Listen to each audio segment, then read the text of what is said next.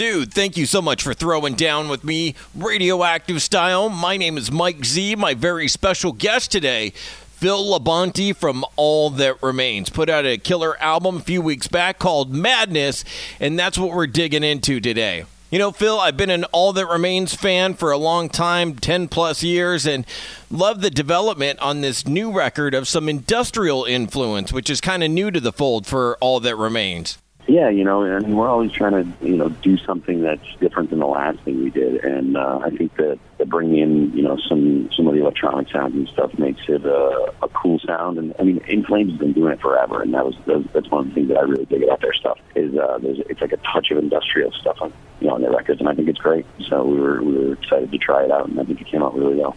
Being a All That Remains fan for now more than a decade and kind of growing up with the band. And that's what I really like about this album. It's kind of a mature, confident, calm collective like All That Remains. Yeah, I mean, that's kind of the way that we've always been, or we've tried to always be. I mean, like, there's a lot of cool bands out there that, don't do quote unquote what they're supposed to do. And if you look at their career, they change and have different sounds. I feel like that's cool to do in music. I think that it's fun making music, and if you're just trying to make the same thing over and over, it gets boring. Simplicity, like David Gilmour, for example, Pink Floyd, like that dude gets more out of one note than people do playing a million notes. And I feel like that was kind of a common theme on this album too, like breaking it down and simplifying things and being more honest and directed. We feel like it's important to get to the point of the song and really focus on the point of the song, because there's so many bands and musicians out there that want to focus on either their vocal thing or their whatever thing, whether it be vocals or bass or whatever instrument, drum fills or whatever. I feel like that's detrimental to the song. I feel like you really should, get to the point of the song and get to the part that people really want to hear, and and not overdo it with a ton of drum fills and a ton of solos and stuff. We're a band that writes, songs that, we want people to sing along to. And when you want people to sing along, you don't have this big 2-minute intro and, 8-minute songs and stuff. We want to write short songs that people are going to dig and that people want to sing along to. And it's kind of, I want it to be a little bit like party music, have a good time. Right. And they definitely do stick in your head. Like, I've caught myself a couple times, like after I stop listening to the album, and then I still get those hooks in my head, man. And that's what it's all about. That's what it's all about. That's good. That's what we want.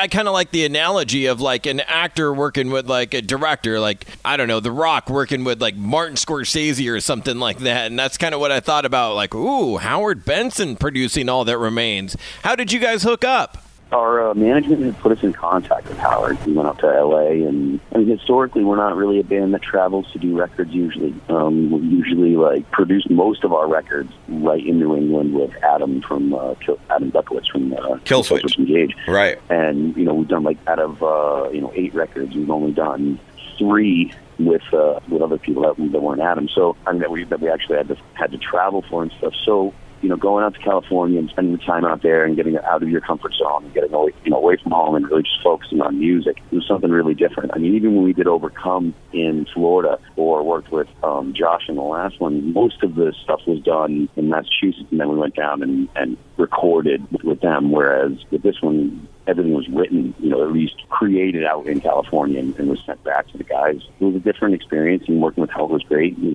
focused on the vocals first, as opposed to being a kind of a guitar-driven record. This is a little more of a vocal-driven record, and that was intentional. So, it was exciting for us to do things, have a different approach. Yeah, kind of flip the script, especially you being the lyricist. I'm sure you're like, finally. I'm a guitar guy too. How I got started in music is playing guitar. So that was an important part of why we had to go and why we wanted to start with the lyrics first, because everything has always been riff first, and I was just as much a part of it, coming at songs riff first as Mike or Ollie, because that's the musical instrument I play.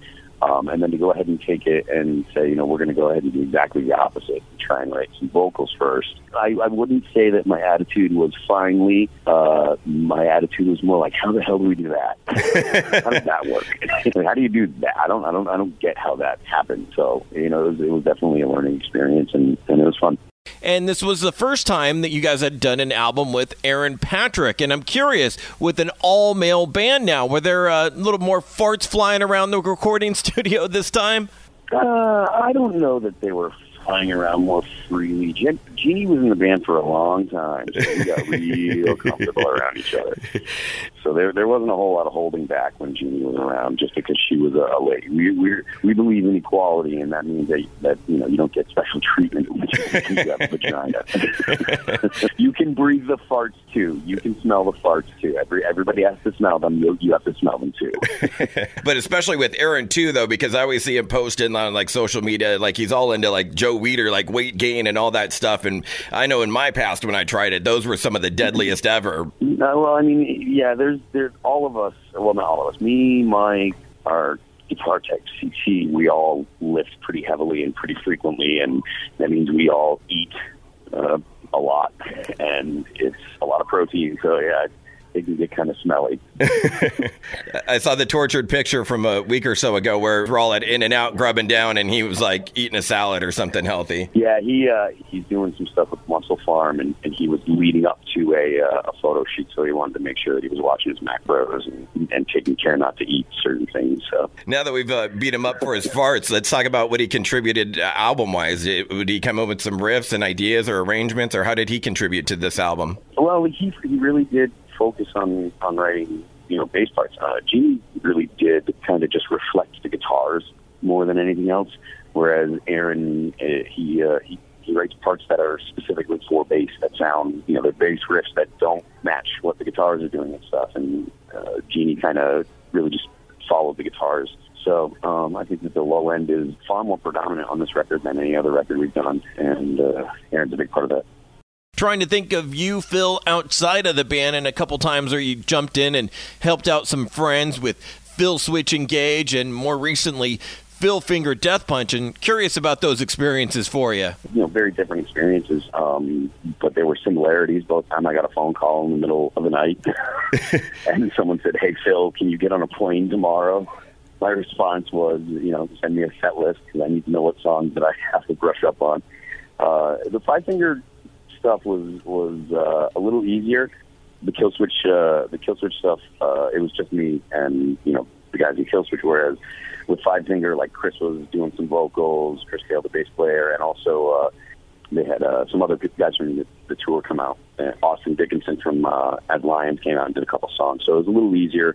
Oh, cool! But they were both fun and cool in their own ways, So it was a good time, and it was a great opportunity. It was a lot of fun to go and handle the duties. It's great, man. It's almost kind of coming on your business card, like need a singer in the last minute pinch, call Phil. Well, I don't know about that, but it certainly doesn't hurt my resume, Certainly. Do you have a favorite from each that you enjoyed singing with them? Just to pick one. It was I really had a lot of fun doing Coming Down with Five Finger and with Killswitch and a Heartache, probably. Yeah, that's a jam.